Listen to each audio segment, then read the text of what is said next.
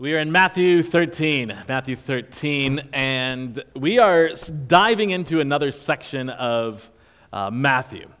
As we've mentioned before, Matthew, the book of Matthew, is not chronologically written as you might find with Mark and with Luke. And John is a little bit different in that it's more of a memoir of the disciple John telling you about his best friend. And John was written much later than the other three, Matthew, Mark, and Luke. But Matthew breaks it up really by using 5 different discourses of Jesus. And so the first 4 chapters of Matthew are an introduction, who Jesus is and why he was here and how he came to be through Mary and Joseph and how the angels. And then chapter 4 leads you up to Jesus starting to select the disciples. And then chapters 5, 6, and 7 are the Sermon on the Mount. When we went through that, we called it kingdom living. How do you live in the kingdom of God? How do you represent the kingdom of God? And you have a couple more chapters, and you get to chapter 10, and that would be the second discourse, or the second message of Jesus, as he's explaining to his disciples, now go out on mission, if you will. There is a mission to be accomplished for the kingdom of God. And then we went through chapters 11 and 12 explaining that. And now we're in chapter 13, and this begins what are known as parables. Matthew chapter 13, we're going to spend the next 2 weeks in it, but we start to get to the third discourse of Jesus. The fourth one is Matthew 18 and 19, and the fifth one would be Matthew 24 and 25, as we will get to those in the coming years. But we will, we began Matthew 13, and we're going to start to see parables come into play. And so we're going to be talking a little bit more in depth about what parables are and why Jesus is using them. And it's very easy to understand because at one point his disciples say, "Why are you using parable?" And he explains it.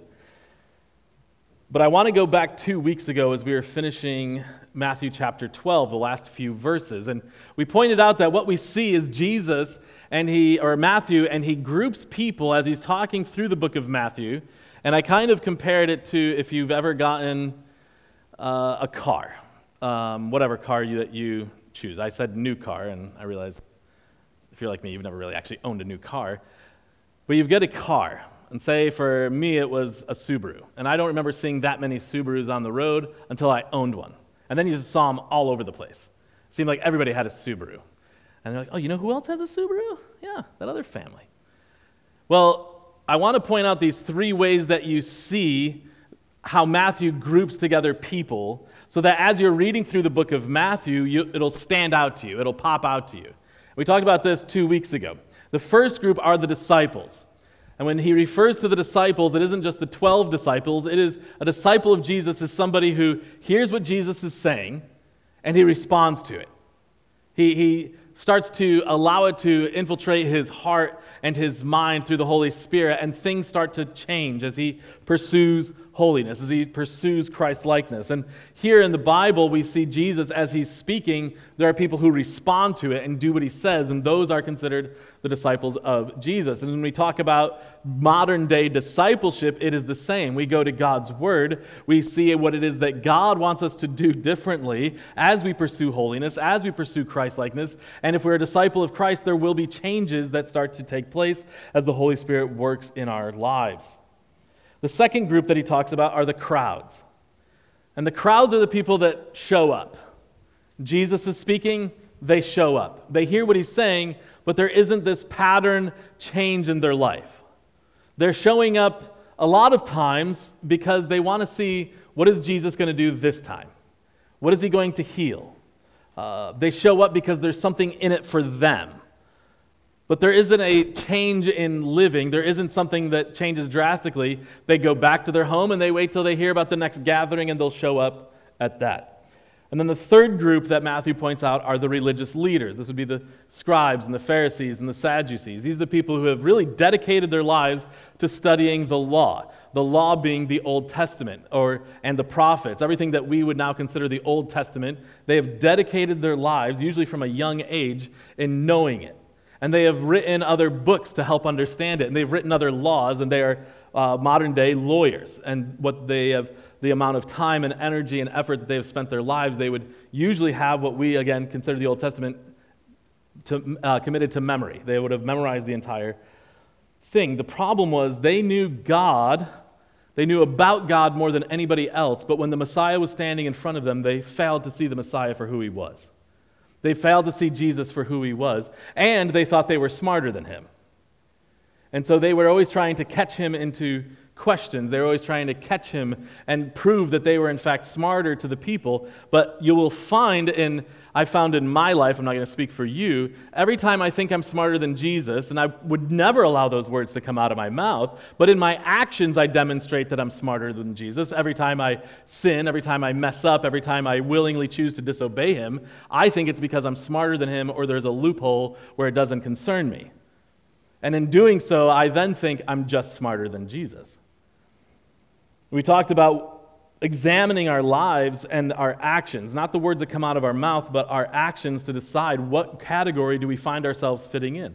Are we disciples? Are we committed disciples to Jesus? Or are we just part of the crowd that shows up when it's convenient, but maybe something else better will come along and we're holding out for that? Or do we think in our actions that we are smarter than Jesus and that when we are told that when we can have eternal life, that we can have a hope and a joy and a forgiveness, when we allow him to be the forgiver of our sins and the leader of our life, and we confess our sins to him and ask for forgiveness, and we are told that all the old creation dies and we become a new creation in him, and even though he's told us that and we've heard it repeatedly, we just don't listen because we think there's a loophole for us, because we think in our actions we're smarter than Jesus. And so we are going to see this continue as Jesus addresses a gathering in this passage starting in chapter 13 that would have included all these groupings of people.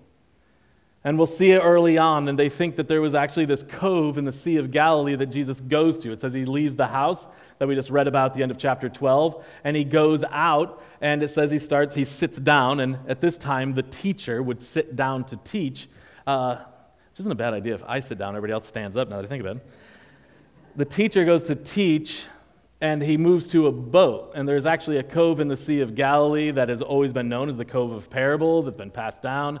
And even now, historians have gone there, and you can stand on a boat and speak, and the acoustics are perfect to go up into the hills.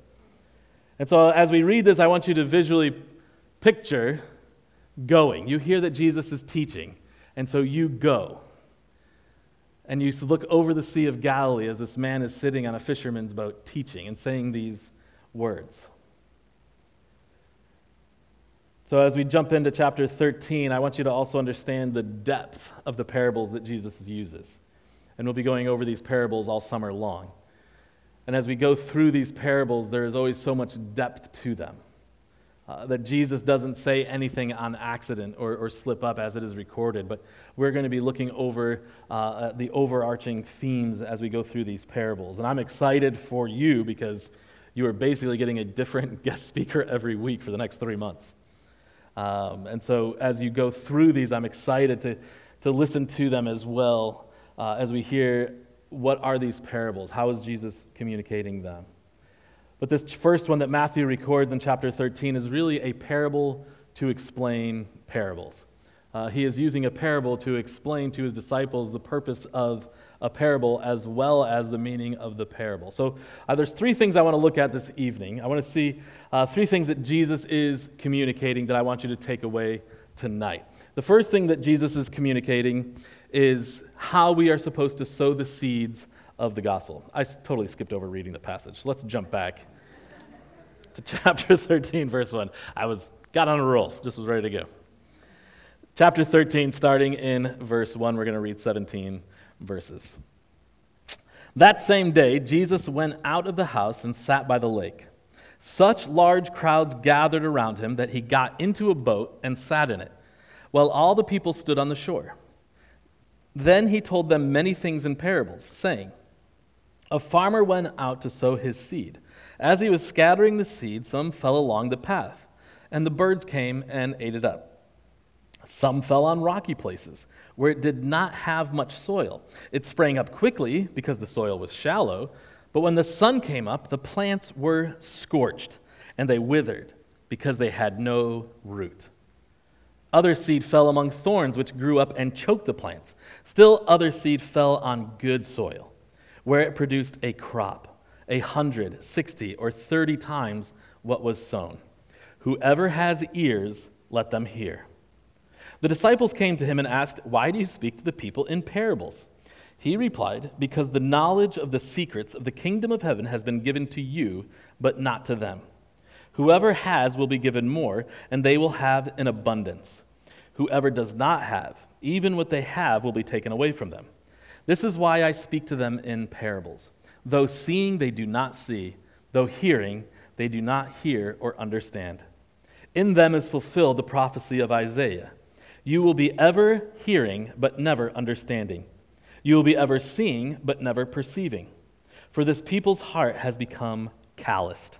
They hardly hear with their ears, and they have closed their eyes. Otherwise, they might see with their eyes, hear with their ears, understand with their hearts, and turn, and I would heal them. But blessed are your eyes because they see, and your ears because they hear. For truly I tell you, many prophets and righteous people long to see what you see, but did not see it, and to hear what you hear, but did not hear it." Three things that Jesus is communicating.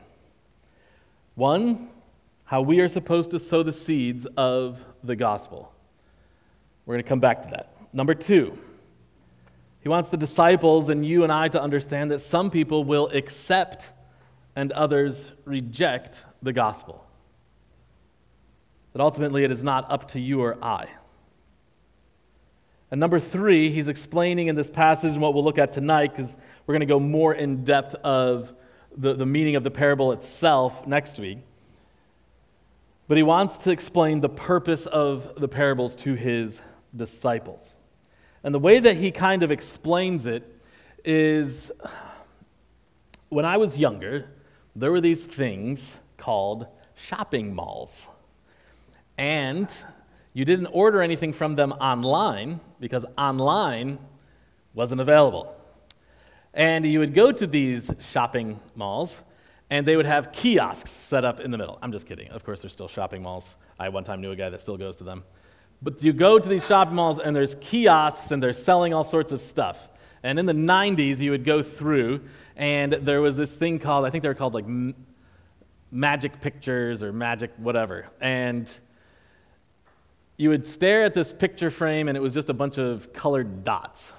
And you would stare at them, and then I would be with my friends in the mall, because this is also when you would go, you didn't have cell phones, so you actually had to like be with people to communicate with them. So you'd go and you would stare at these dots, and all my friends would go, "Oh, there it is. It's a boat." And I would go, "I don't see it." "Oh, and that one's a mountain range." "I don't see that one." And I used this several years ago when we were first starting as an illustration, and somebody Googled it, and it turns out I am of the smaller population that can't see those things. I legitimately cannot see. So we'd be there, and everyone would say, "Oh, wow, that's this." And I'm like, it's a bunch of dots. And then they try to sell me. I was like, why would I want something, one, at 17 years old that I can't even see? So in a way, this is kind of how the parables are working. Jesus is presenting this story. He's presenting these parables to the people, but not everyone's getting it. And as he's presenting these parables, there's aha moments for some, and for others, it's, well, that was weird. I was kind of hoping to see somebody get healed, and they didn't. One author wrote, "The parable is a way of communicating truth through a narrative analogy in the service of moral or spiritual argument." The first question we want to ask tonight is, why parables? Why is Jesus using parables? As you go through these next couple chapters this summer, why is Jesus using parables? And I want you to go back to chapter 13 and look at verse 9. As Jesus is finishing the parable, he says, "Whoever has ears, let them hear." Then the disciples come up to him, and I love the disciples because I think they represent me very well, and they're like, "Wow, that was really good, Jesus. One quick thing. What does that mean?" Because I don't know. So you drop down to verse 13, and Jesus explains, he says, "This is why I speak to them in parables. Though seeing they do not see, though hearing they do not hear or understand. In them is fulfilled the prophecy of Isaiah. You will be ever hearing but never understanding. You will be ever seeing but never perceiving. For this people's heart has become calloused. They hardly hear with their ears, and they have closed their eyes. Otherwise they might see with their eyes, hear with their ears, understand with their hearts, and turn, and I would heal them. But blessed are your eyes because they see, and your ears because they hear. Jesus is using parables because the true disciples of Jesus will be able to hear and to see what he is saying. And whether they immediately get it and they obey, or whether, like the disciples here, they hear it, it kind of makes sense, but they're not sure exactly, and so they seek out Jesus, and because they want to know, what does this actually mean? Tell us what this actually means. And in so doing, there is a response caused by the Holy Spirit, caused by them to, when they hear the Word of God in their life, when they hear the words of Jesus being poured out, there is a response to action. Whether it is to obedience and to do what has been said, or to go and ask further questions, to go and have a discussion about what was said, there is a response by the disciples of Jesus to go and learn more, or to go and do. Which is a demonstration of the parable itself, that the seed has landed on good soil, that it is taking root, but it still needs the water, it still needs the nutrition, and it will continue to go back to the source of living water over and over again, to continue to grow up, to be able to have the roots go deeper into the earth. So the hard question for us to ask ourselves after reading the passage, after reading what Jesus explains the parable by using a passage from Isaiah chapter 6, verses 9 and 10, the question we have to ask ourselves is, are we receptive or are we hard-hearted towards the gospel? Are you receptive or hard-hearted towards the gospel? And again, next week we'll explain the parable itself, but Jesus is wanting them to understand that people will be able to sit there and hear. They will be able to lay eyes on Jesus, and they're still not going to believe. Their hearts are calloused to it. Satan has allowed something to put blinders on them, to callous their hearts, that they're not sensitive to it, that they're so selfish in their core of who they are, that they are unwilling to think that they need help, that they are unable to see how desperately their sins have separated from them from God, and they need an answer to them.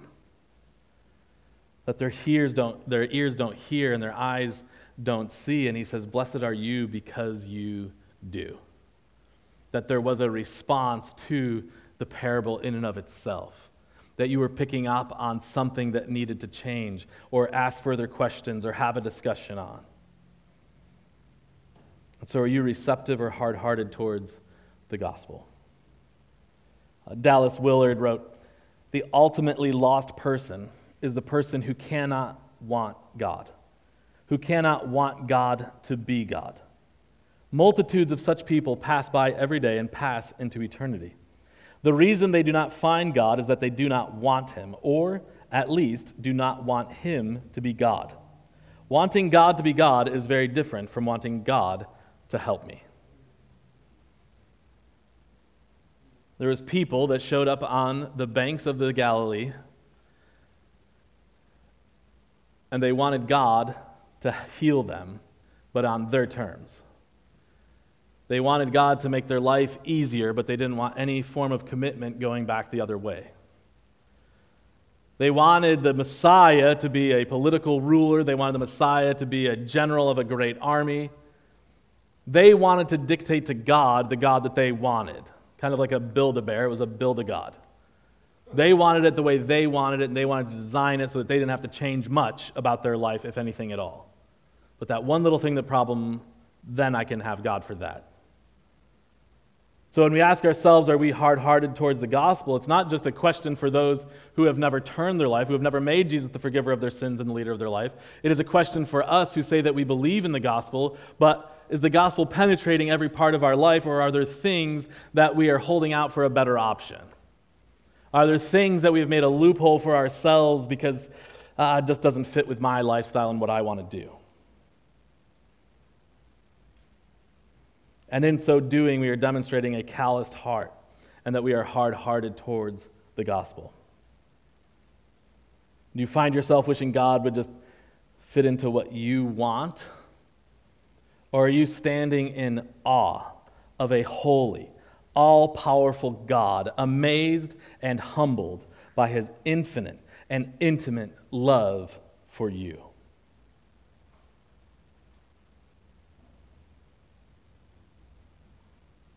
You understand, in Ephesians 3, it talks about how wide and deep and overpowering the love of God is. And I think it was Neil McGlowan one time was preaching, and he said that even if you were the only person on earth, God still would have sent his son to be tortured and murdered for you. That's how intimately God loves each and every single one of his creation. And do you stand in awe of that? Are you amazed by that? Are you absolutely brought to your knees in humility, understanding how much God loves you? Or do you just wish God would fit into the box you've created for him to exist in?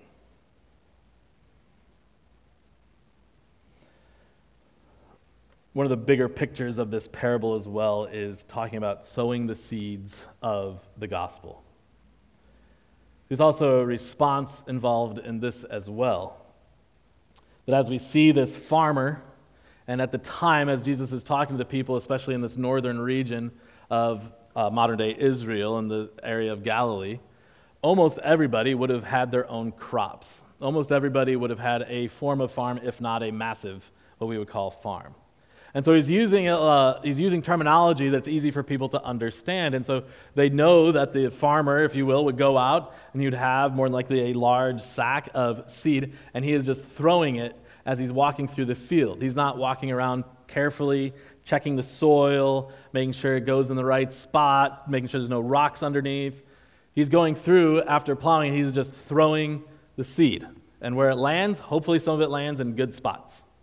Hopefully some of it lands in good soil. And so, as I said, there's many layers to these parables. It's easy to start talking about the soil and becoming soil experts, and rightfully so, as we examine our own lives and examine our own soil of our life.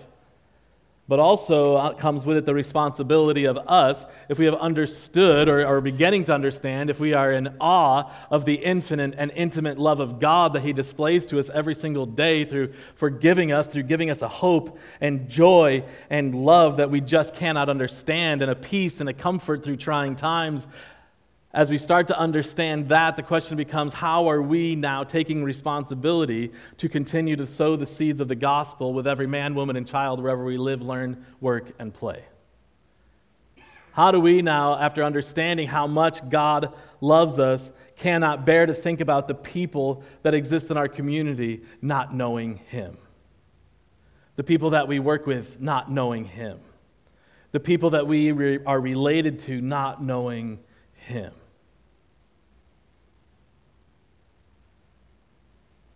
And so how are we taking responsibility to sow the seeds of the gospel? Now, I also want you to understand what Jesus is communicating in this parable is it's not up to you. Your job is to throw the seed. It is God, through the Holy Spirit, that will convict and change and remove the blinders and remove the callous of the heart to draw people to himself. But it is our responsibility to at least be demonstrating and telling people about this all-loving God. Romans 10, 14 and 15. I don't know if it's up on the screen or not. It is. Paul writes, "How then can they call on the one they have not believed in? And how can they believe in the one of whom they have not heard? And how can they hear without someone preaching to them? And how can anyone preach unless they are sent? As it is written, how beautiful are the feet of those who bring good news." The word gospel is translated as good news. It is the good news that Jesus defeated sin and death, that you no longer have to pay the the penalty for your sins, but rather Jesus has taken it on himself. When he died, he brought it to the grave. When he rose again, he left your sins buried in death in the grave and demonstrated that he is more powerful than sin. He is more powerful than death. He is what we can put our hope in. And as he has demonstrated, that is the good news. So how are you being that person that's preaching the good news to other people in your life? We have two what we call strategies to help in this.